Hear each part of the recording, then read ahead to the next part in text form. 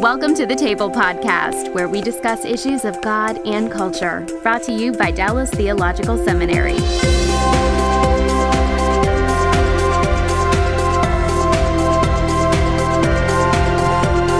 Welcome to the Table, where we discuss issues of God and culture. My name is Darrell Bock, Executive Director for Cultural Engagement at the Hendricks Center at Dallas Theological Seminary, and my guest is Gerald McDermott, who teaches at Beeson Divinity School. And I'm going to let you lay out your official title and tell us a little bit about the book that we're going to be talking about. Sure, Darrell. Thank you very much for having me on. I am the Anglican Chair of Divinity at Beeson Divinity School. I run the Institute for Anglican Studies here. Mm-hmm. We train Beeson students for the ministry and various types of ministry in the Anglican Communion, which is a worldwide communion. And I also teach courses on Jonathan Edwards, Theology of World Religions, and these are all areas in which I have written books and do a lot of lecturing. So the book that you have graciously agreed to talk with me about is called Famous Stutterers. And the subtitle is 12 Inspiring People Who Achieved Great Things While Struggling with an Impediment. And I'm going to hold this. Okay. Very good. Yeah. Okay. We can see that. Very interesting. And I'm almost hesitant to speak now that you've mentioned the topic. But let me ask you one question about your Beeson situation. We'll turn to the book. Yep. Are there other chairs of other denominations at Beeson, or are you the first and only? How does that work? No, there's a Presbyterian chair. I mean, Beeson, and I love this about Beeson. It's interdenominational. Mm-hmm. Timothy George, the founding dean, is a Baptist, and we have other Baptist professors, but we have Presbyterian professors, we have 2 Lutheran professors, we have actually 7 Anglican professors, and we have some, 1 or 2 other denominations represented. But we're all Orthodox, thank God. We're all on the same page in terms of great tradition Christianity. We're all classically evangelical, and thus on the Protestant side of things, although, of course, Anglicans, some Anglicans say we're in the via media. Yeah. Way in the middle. The demilitarized zone, huh? The demilitarized zone. With the best of the Catholic worship tradition and the best of the Protestant preaching tradition. Well, I didn't realize there were other chairs of other denominations there. That's actually why I asked, because you're in an interesting location there in Birmingham. It's a beautiful campus. And so, yes.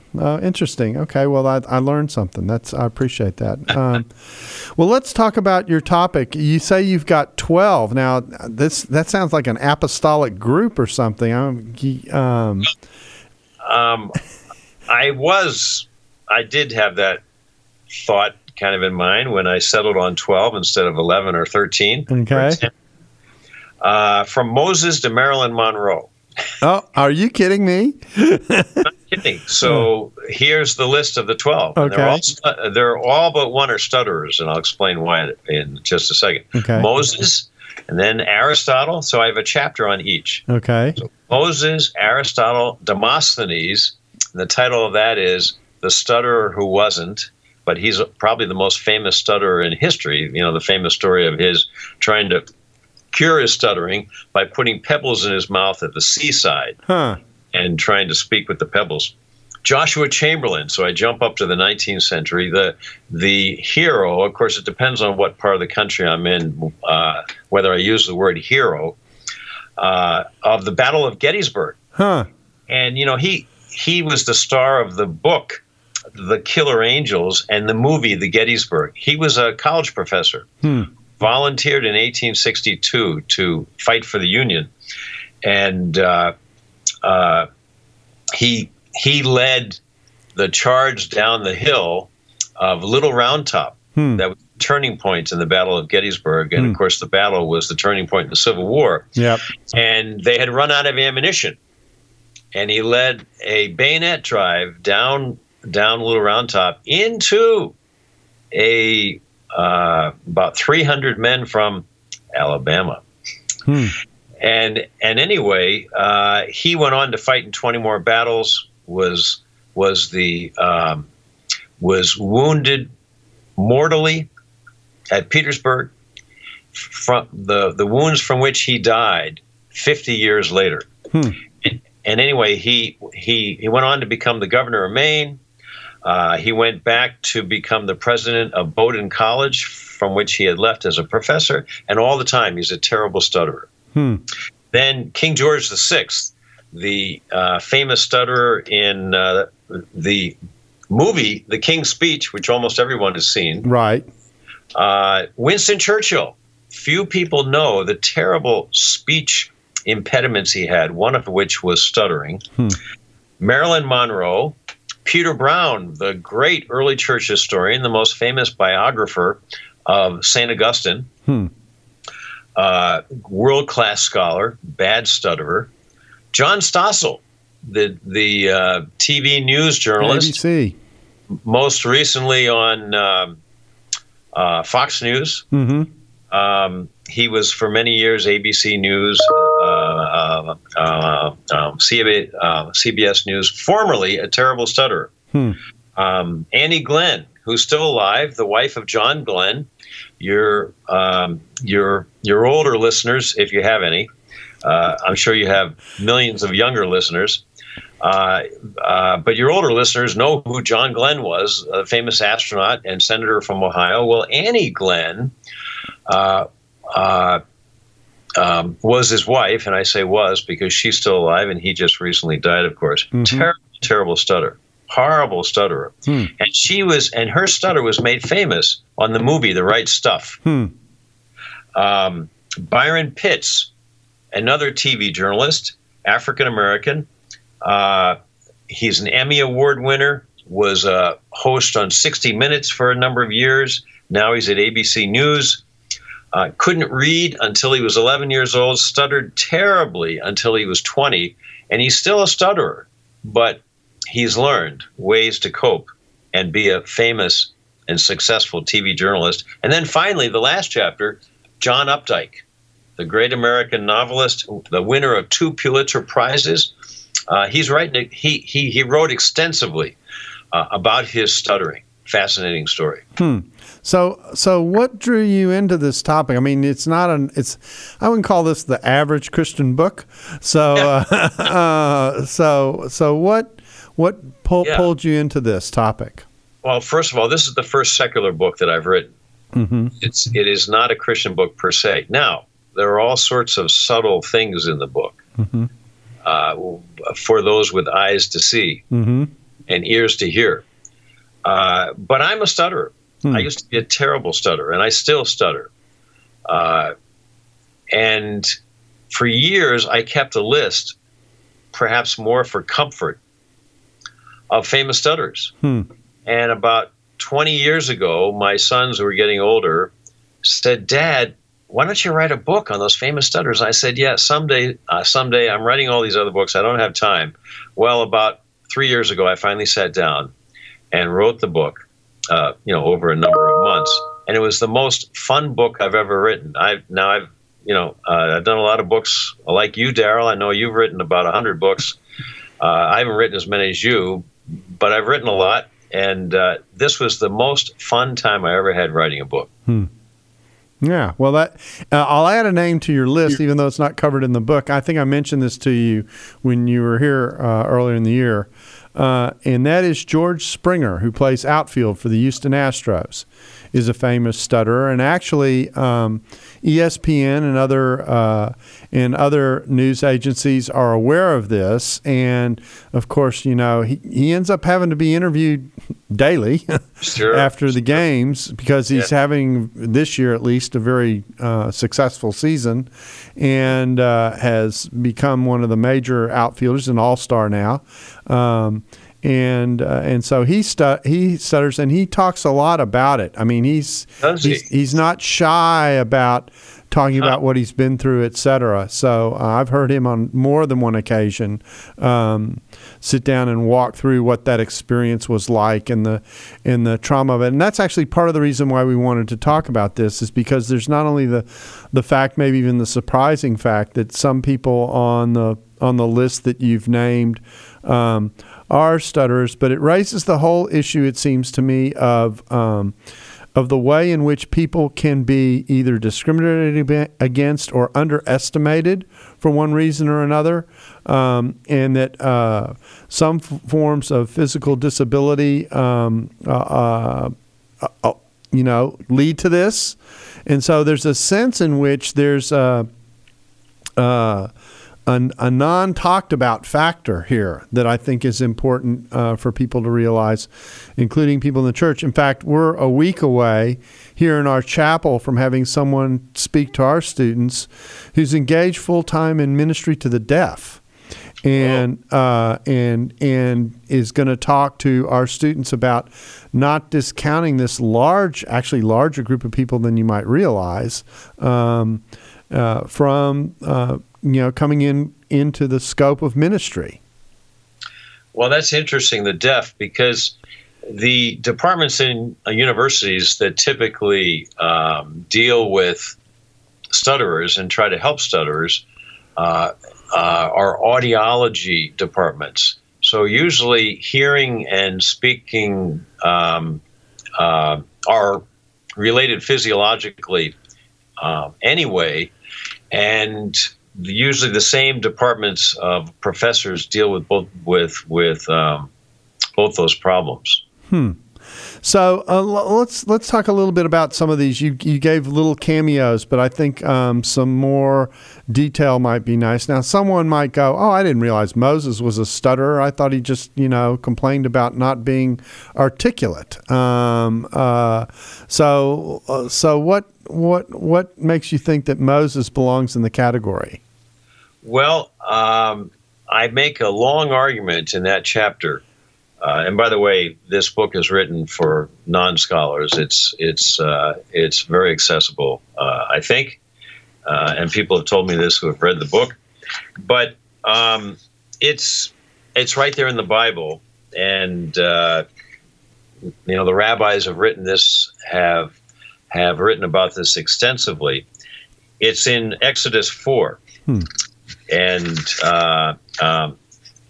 it's where God is telling Moses to lead his people out of Egypt. Mm-hmm. And Moses says, God, you got the wrong guy.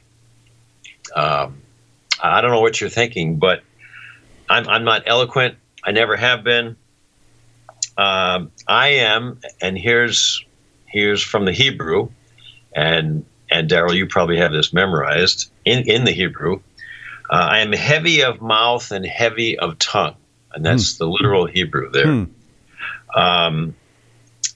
And many rabbis and Jewish scholars, a few Christian, but mostly Jewish, have discussed this at length over the millennia. What does this mean? And there's a general consensus. This means Moses was a stutterer. And I, as a stutterer, always suspected this because of those phrases, heavy of mouth, heavy of tongue. A stutterer feels exactly like that. That your tongue and which of course is a primary instrument of speech, feels so big and so heavy you can't control it. You can't make it do what you want it to do. Mm-hmm. And there's other evidence in the scripture for Moses being a stutterer. In the book of Exodus, but that's the principal piece of evidence, and there's even modern evidence. So, for instance, Moses found someone to speak for him. Now, why does he do this? Was it just that he was shy? Actually, the biblical text says, God says, I will be with your mouth and with his mouth, which suggests choral speaking, Choral, choral. The two brothers speaking at the same time. And this is plausible because most stutterers speak fluently when they read or speak the same words with another person speaking at the same time. And also, Moses uses two sensory tricks to help get his words out. He used the rod of God, a staff. And many stutterers use all sorts of things to help them get the words out. And that's why sometimes stutterers look spastic. Sometimes they look like they're doing strange, even repulsive things. And that, sadly, they have developed these little habits in order to help them get the words out. And something else that all stutterers will tell you, and people who listen to Mel Tillis, the country western singer, know this. No stutterer stutters when he's singing. There's something about singing, and that's a clue to what causes stuttering. And Moses sang some of his longest utterances in the Bible. Exodus 15, the Song of Moses, Deuteronomy 31 and 32. Well, it's interesting. Let me talk about a couple of other ancients that you bring up, because my guess is that people aren't as familiar with these, although some of the modern ones you brought up are not necessarily familiar names either. But Aristotle, that's almost surprising. Yes. Okay. Right. Brilliant. But when it comes to communication, had to fight his way through it. Yeah, scholars have, historians of philosophy have long known that Aristotle had a speech defect. But they typically thought it was a lisp. But I have gone into the Greek, and on the basis of what Aristotle actually says and the words he chooses, is pretty clear to me, and I make this argument in the chapter, that it was not a lisp, but rather it was a stutter. And one of the more circumstantial lines of evidence is what Aristotle says about stuttering. Aristotle wrote about everything. Mm-hmm. And he has a long description of stuttering that those of us who stutter know only a stutterer could know. So both his choice of vocabulary and also his description of stuttering point in the direction of that being his speech defect rather than lisping. Well, and then the third ancient figure who you mentioned is Demosthenes, and we ought to probably retell the rock story, because I imagine most people don't know very much about that. And because I've heard of similar kinds of practices that still exist today, Sure. Yeah. So tell a little bit of the story and tell about why that is a way of dealing with this. You would think if your tongue was heavy that the last thing you wanted is a bunch of rocks. So right. Well, first of all, Demosthenes, who was he? He was perhaps the most famous ancient Athenian orator and statesman. And orator, like Churchill, another stutterer, a stutterer, one of the greatest orators in the history of the world. And Demosthenes famously, according to legend, had a stutter, and the way he overcame it was to go to the seaside and pick up these little stones by the waves and put them in his mouth and try to speak over the roar of the waves. Now, why would that work? First of all, I'm not sure it does work long term, but I think the short term help it might give is it sort of distracts you, the speaker, from the problem. You're so focusing on just getting your words up in spite of these rocks or little rocks in your mouth that you aren't so obsessed and nervous about what usually makes you nervous as you speak and makes you stutter. So it's and I say I don't think it works long term because every trick you use is sort of a trick. You're tricking your mind. You're trying to trick your mind. Every trick like that eventually wears off because it's like getting used to drinking more caffeine. Your body adjusts to it after a while, and it doesn't work anymore. But what I discovered through my research is that despite the fact that Demosthenes is probably the most famous stutterer in history, he really wasn't a stutterer. He had a weak voice. We know that. Or at least he started out with a weak voice. Sort of a Martin Marty voice. And Daryl, you remember Martin Marty? Yeah. Years ago, used to be the go-to religion scholar in America for the media. But Demosthenes could not pronounce correctly words that start with an R. Now, there's a name for that, and we don't need to for that problem. And a lot of people have that problem. But he became a great speaker by persistent determination. He practiced his speeches in a cave, repeating words with the R sound thousands of times, and ran up hills to strengthen his weak frame. Greater body strength helped him learn how to project his voice, and thus became the very effective world-class orator that he eventually became. So let's go through some of the modern people that you talked about. Now, there was one name in there that I wasn't familiar with. I'm very familiar with the battle site that you alluded to, Gettysburg. And so, you'd think, okay, so someone's a stutterer, but they're a soldier. That's not that big a deal. But it is. Well, Joshua Chamberlain, he's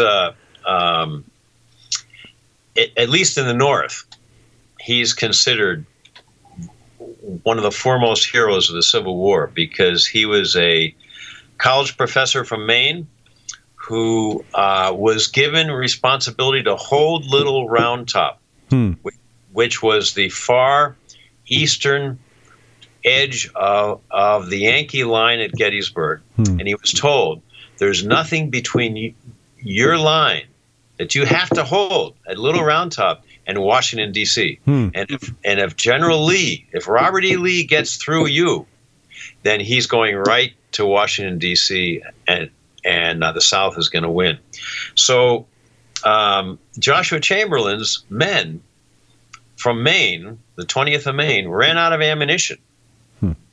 And 300 men from Alabama were at the bottom of the hill, and they were coming up.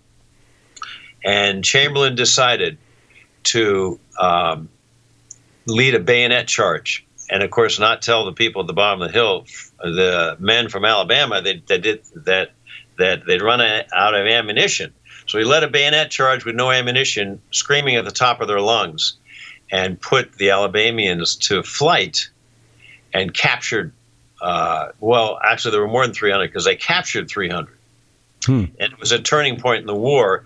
And Chamberlain went on to fight, and always at the front. 20 more battles, was wounded several times, once mortally at Petersburg, and suffered the wounds there that he died from 50 years later. He went on to go back to his college and become president of Bowdoin College. He was elected 4 times governor of Maine by the largest margins in state history. And then he went on after he retired, on the lecture circuit, all the while with a terrible stutter. 1 out of every 5 words he stuttered on. Amazing. This episode is brought to you by the Truce Podcast. I'm sure you've been there. You're at an event, a dinner, a small group, and someone says something like, "If you're a Christian, you have to vote Republican." That raises an interesting question. how did evangelicals like me get to the place where we just assumed we'd all vote one way? This season on the Truce Podcast, we're diving deep into the complexity of the 1970s and 80s to understand how evangelicals tied themselves to the Republican Party. It's a story that involves murder, corruption, redemption, and our need to be heard. I'll be talking with celebrated historians like Rick Perlstein, Pulitzer Prize winners Frances FitzGerald and Jesse Eisinger, and some of the best guests I've ever had. Truce is the show that uses journalistic tools to look inside the Christian church. We press pause on the culture wars in order to explore how we got here and how we can do better. Subscribe to Truce anywhere you get podcasts or listen at trucepodcast.com. King George is, of course, someone that we know. As you mentioned, the King's Speech made his story famous, and of course, his life is just one of constant coincidence. He wasn't going to be king. Right. Anyone who knows the story of the Duke and Duchess of Windsor and how the King of England resigned, basically, and all of a sudden, this one who was in the royal family, who was, in the upper crust, certainly of Britain, but certainly was probably going to be relegated to a life on the sidelines to some degree, all of a sudden becomes king, and he isn't king at just any point in time.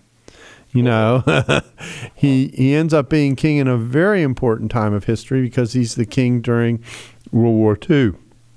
So that story is particularly dramatic as well. And then his wife became famous and almost one of the beloved figures of the royal family. She was Scottish, and she was not initially well accepted into the family. The Queen Mother's, I think, how she came to be referred to.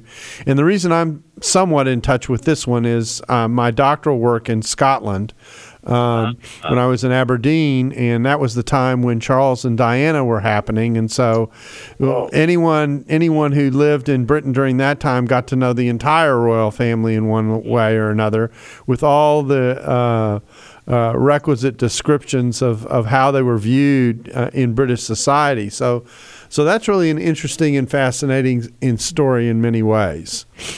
Mm-hmm.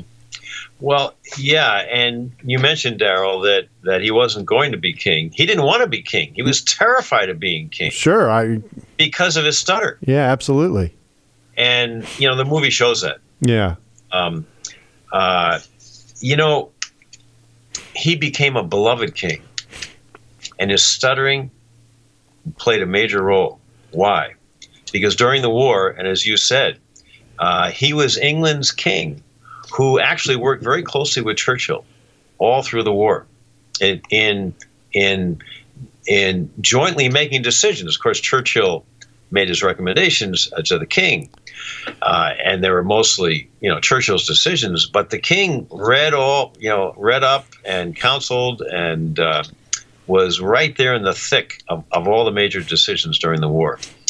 But he toured England throughout the war, particularly during the Blitz and the Battle of Britain, when thousands of Englishmen, I don't think most of us Americans realize that thousands of English civilians were killed and maimed for life by the German bombing during the Battle for Britain. Mm-hmm. Thousands. Yep, and then what made the Queen Mother so beloved was when she was queen, with the king, would tour these various sites and connected. They connected with the average person in Britain in the midst of all this suffering, and really endeared themselves to the country as a result. The two of them toured, and they toured together. And what was extraordinary, and the people loved about the king, was he listened. Mm-hmm. Think of all the important people that your listeners have met. Most important people don't spend a lot of time listening to you. Mm-hmm. They want you to listen to them. Mm-hmm. The king listened. Well, he had a secret advantage, and that was he had such a hard time talking anyway. Easier to listen. Yeah. And that he became one of the favorite kings in recent centuries in England because of that. He was such a good listener. Interesting. Well, let's shift gears a little bit. We may come back to a couple of the other examples in a minute. Let's talk about what it is to be a stutterer, and I think more generically what it is to have some type of a physical limitation that you, and I'll say it this way, you and everybody else is aware of. Because this is not something that you can hide, or at least until you train yourself. It's something that's obvious, and it can be. It's awkward not just for the person who stutters. It can be awkward for the person who's having to listen as well and try and determine what's being said. So what's that? I mean, you said you were a stutterer. What's that experience like? It's horribly painful. It's full of frustration, self-hatred sometimes. If you're a Christian, you've been praying for years that God would heal you, and many. I remember. For years, I'd prayed, and people would pray for me, and they'd cast demons of stuttering out of me, and pray for this healing, that healing, and I was always hopeful, of course. And until I was 37, nothing happened. And you wonder, why isn't God healing me? You come to accept that this is your thorn in the flesh, very painful thorn you live with every day. You have good months and bad months, good years and bad years. There are times when you stutter very little, and then there are times when you feel like you're at the bottom of a pit, and the walls of the pit are all perfectly smooth, and they're greased, and there are no handholds, and there's no way, there's nothing you can do to get out of that pit. You feel absolutely helpless and angry and frustrated. And that's what I lived through for years until I was 37. And in the church, what people will do, it's not just the church, it's outside the church, is they're usually well-meaning, except for kids. Kids are cruel. And I grew up the butt of jokes, and it was horrible. I always hated school, and it was largely because of my stuttering. And I never liked school until I got on the other side of the lectern. The whole venturing into public becomes a huge battle.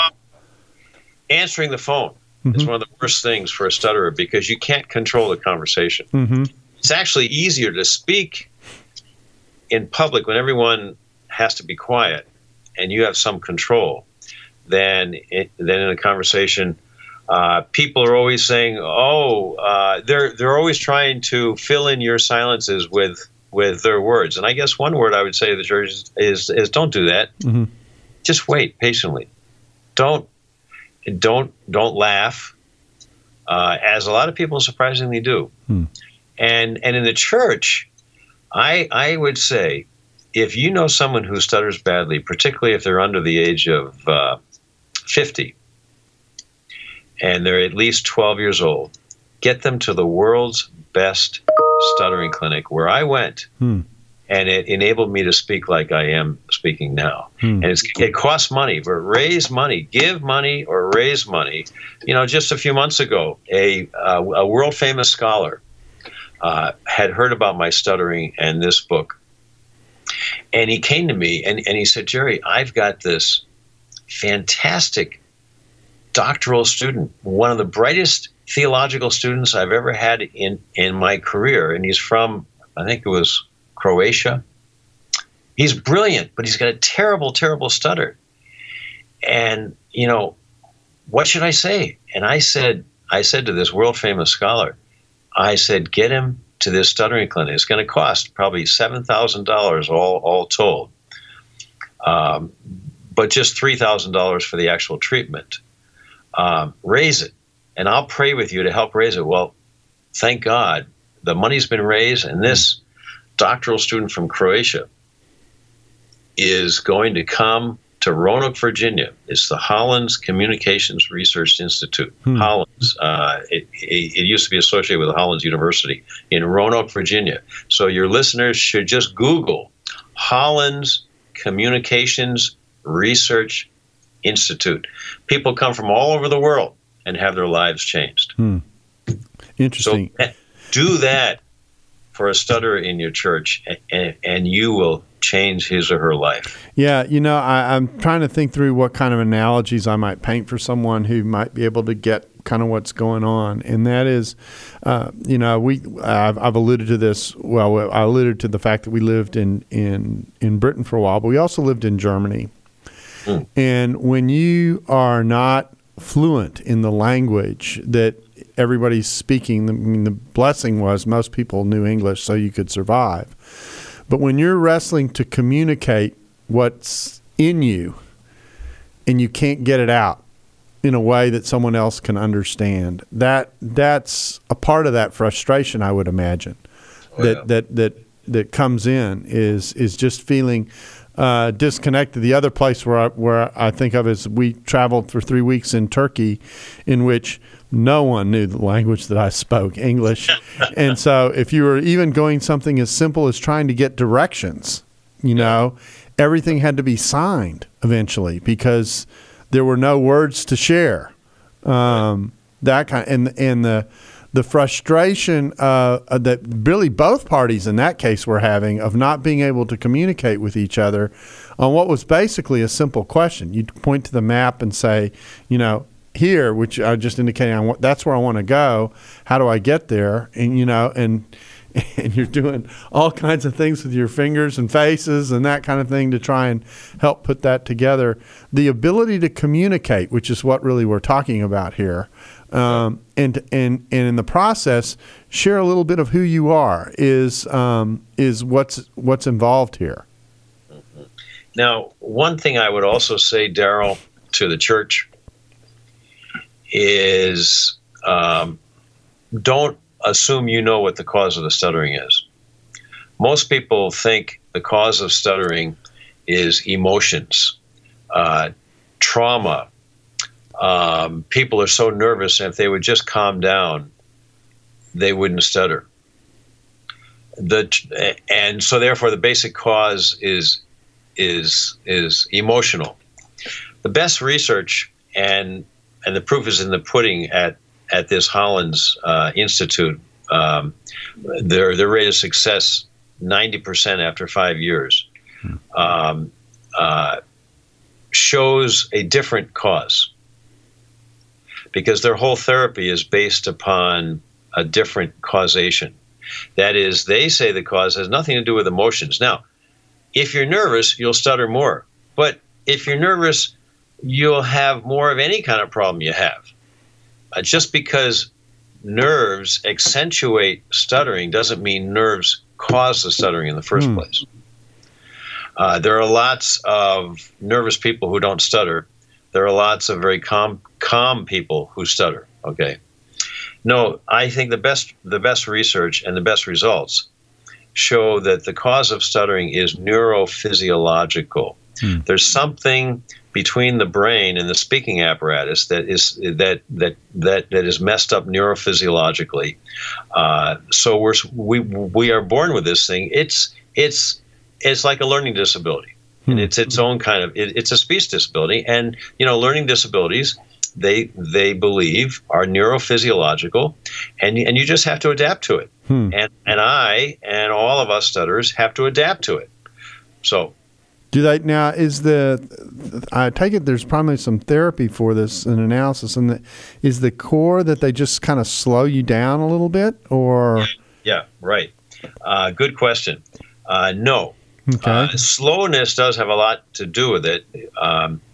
Basically, they teach you how to talk all over again, and you have to humble yourself like a child in order to do it properly. And somebody famous once said something about humbling yourself like a child. Yeah. Most speech therapists do lots of good, but most speech therapists do not know how to cure stuttering. Only these people at Hollins and a few other places around the country really have developed this highly effective method. And you can't do it by a speech therapy lesson 1 hour a week. At Hollins, I came for 3 weeks, 12 hours a day. And basically you start all over. They teach you how to make all your sounds in a whole different way from the way we stutterers do it. So you have to learn to talk all over again. Because you see, when we stutterers are not stuttering, even when we're speaking fluently, we typically are breathing differently from the rest of the population and moving all these muscles and nerves here in our voice box differently from the rest of the population. So we have to learn all over again how to breathe like you do, how to move all these muscles like you do from scratch for every sound. That's why it takes 2 or 3 weeks, 12 hours a day. Interesting. So in other words, the movements that might be normal and almost intuitive for a lot of people are not that for a stutterer. No. And stuttering, well, speaking is habitual, so it's a learned habit. Mm-hmm. And if you're a stutterer, you have learned all the wrong habits about breathing and about moving your muscles and nerves up here in your speaking apparatus. And you have to learn this entirely new set of habits, and it's very, very difficult. But once you do, it's like learning to ride a bike. You got it. Now you need to practice, and I need to practice on a regular basis. But once you sort of get it, it's there. Thank God. Interesting. So let's come back to your book. Are there any other of the more modern folks who you found particularly interesting? People are fascinated that Marilyn Monroe is a stutterer. Mm-hmm. You doubt that? Just go to YouTube and type in Marilyn Monroe stuttering, and this video will come up of Marilyn telling about the agony she went through in school as a stutterer. And what happened to Marilyn was when the studios out in Hollywood first begin to realize that we've got a star on our hands who could go far, they sent her to a speech therapist in Hollywood. And the speech therapist gave her wonderful advice, which is part of what I learned at Hollins, although it might not sound like it. Slow down and speak in a very breathy voice. What's Marilyn Monroe? What's one of the things that Marilyn Monroe is famous for? Yeah, a slow, breathy voice. There was in one of her most famous movies is Some Like It Hot, and Billy Wilder was the director, and he tells the story of this one scene where Marilyn comes into a hotel, goes up to a room and knocks on the door, and the guy behind the door says, "Who is it?" And Marilyn says, "It's me, baby." And Billy Wilder says, "It took us 36 takes because Marilyn could not get out the words, 'It's me, baby.'" Wow. Huh. Well, it's actually pretty fascinating. So let me ask you one other question, and that is, we've talked about how the church should deal with stutterers in general. Have you thought about the question of, stuttering's just one part of the way in which people have to interact? I imagine you've given some thought to how the church ministers to people with various kinds of limitations in general. What kind of general advice would you give in that regard? General advice for how the church can be more sensitive to people who have various kinds of limitations, that kind of thing. I would say the best thing for the church to do is to ask them. And probably you'll be surprised to hear what they say. Mm-hmm. So just ask and listen. Just ask and listen. Yeah.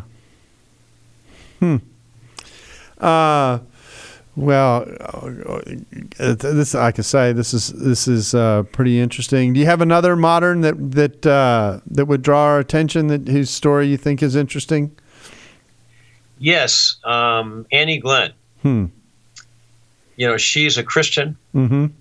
She is. I think she's 95 now. She still skis. She is incredibly athletic. She had a horrible, horrible stutter. She still has a marked stutter when you talk to her.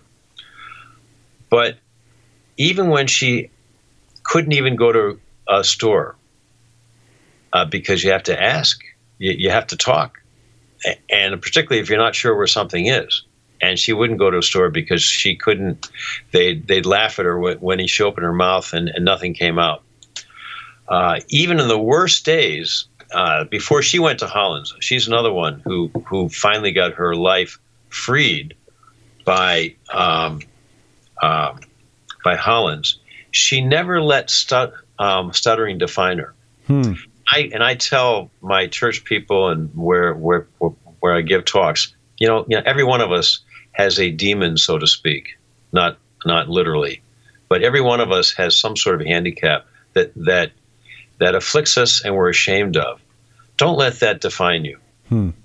Your life, you are bigger than that handicap. And let me just tell you one little story. Okay, we're coming up to the edge of time here, so I hope you can do it quickly.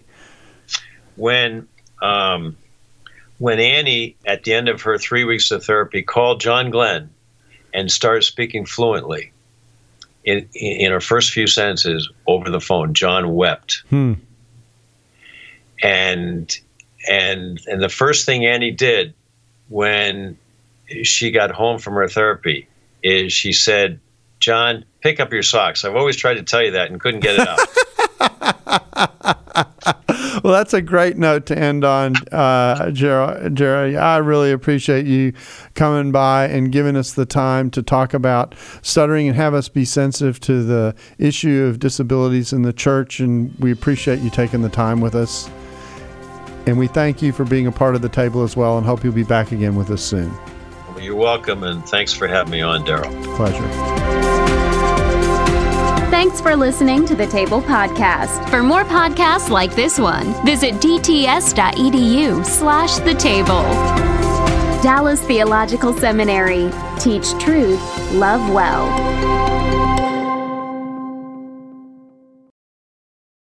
This episode was brought to you in part by Just These Guys. You know, a pastor and a psychologist team up to break down scripture and psychology, empowering you to transform by the renewing of your mind.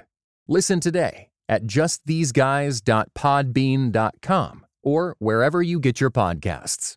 Just These Guys, you know?